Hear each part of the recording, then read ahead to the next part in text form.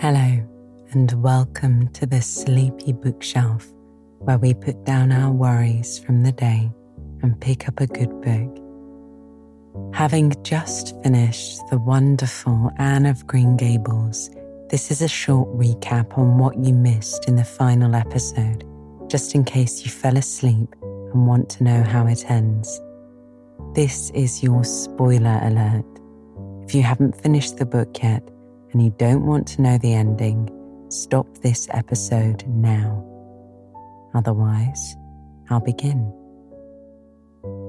The episode opened with Matthew standing in the doorway at Green Gables, looking very pale and clutching a newspaper.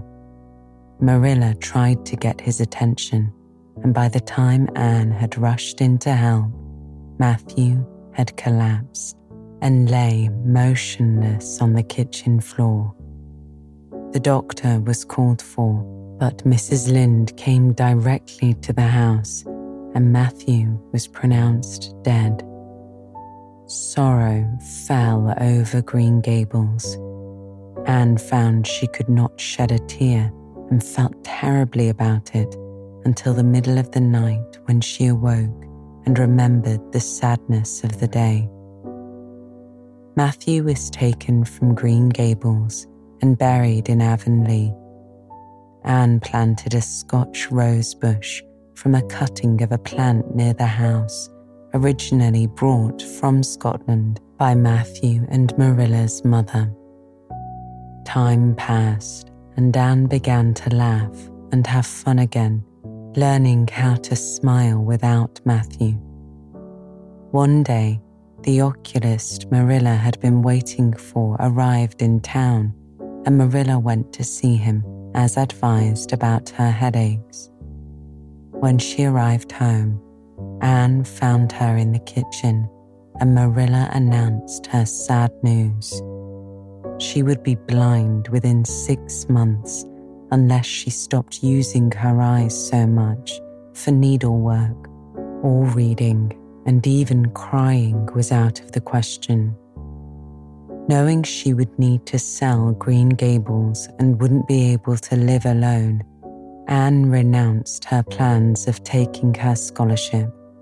She determined to stay in Avonlea and teach as nearby as she could, so she could look after Marilla and keep her company. Gilbert had been promised the Avonlea school, but one evening, Mrs. Lynde came over and told Anne that Gilbert had given up his position so Anne could work nearer to Green Gables. Anne came across Gilbert that evening. She thanked him, apologized for being so stubborn, and Gilbert walked her home, over the moon to be able to call Anne his friend. Looking out of her window in the east gable that night, Anne felt optimistic and content that she was where she was meant to be, excited for this new chapter in her life to reveal itself.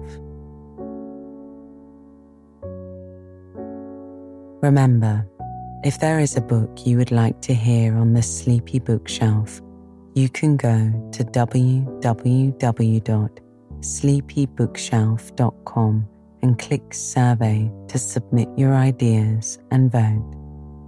There's also a link to the survey in the show notes. In the meantime, if it's bedtime, why not choose another story from our library?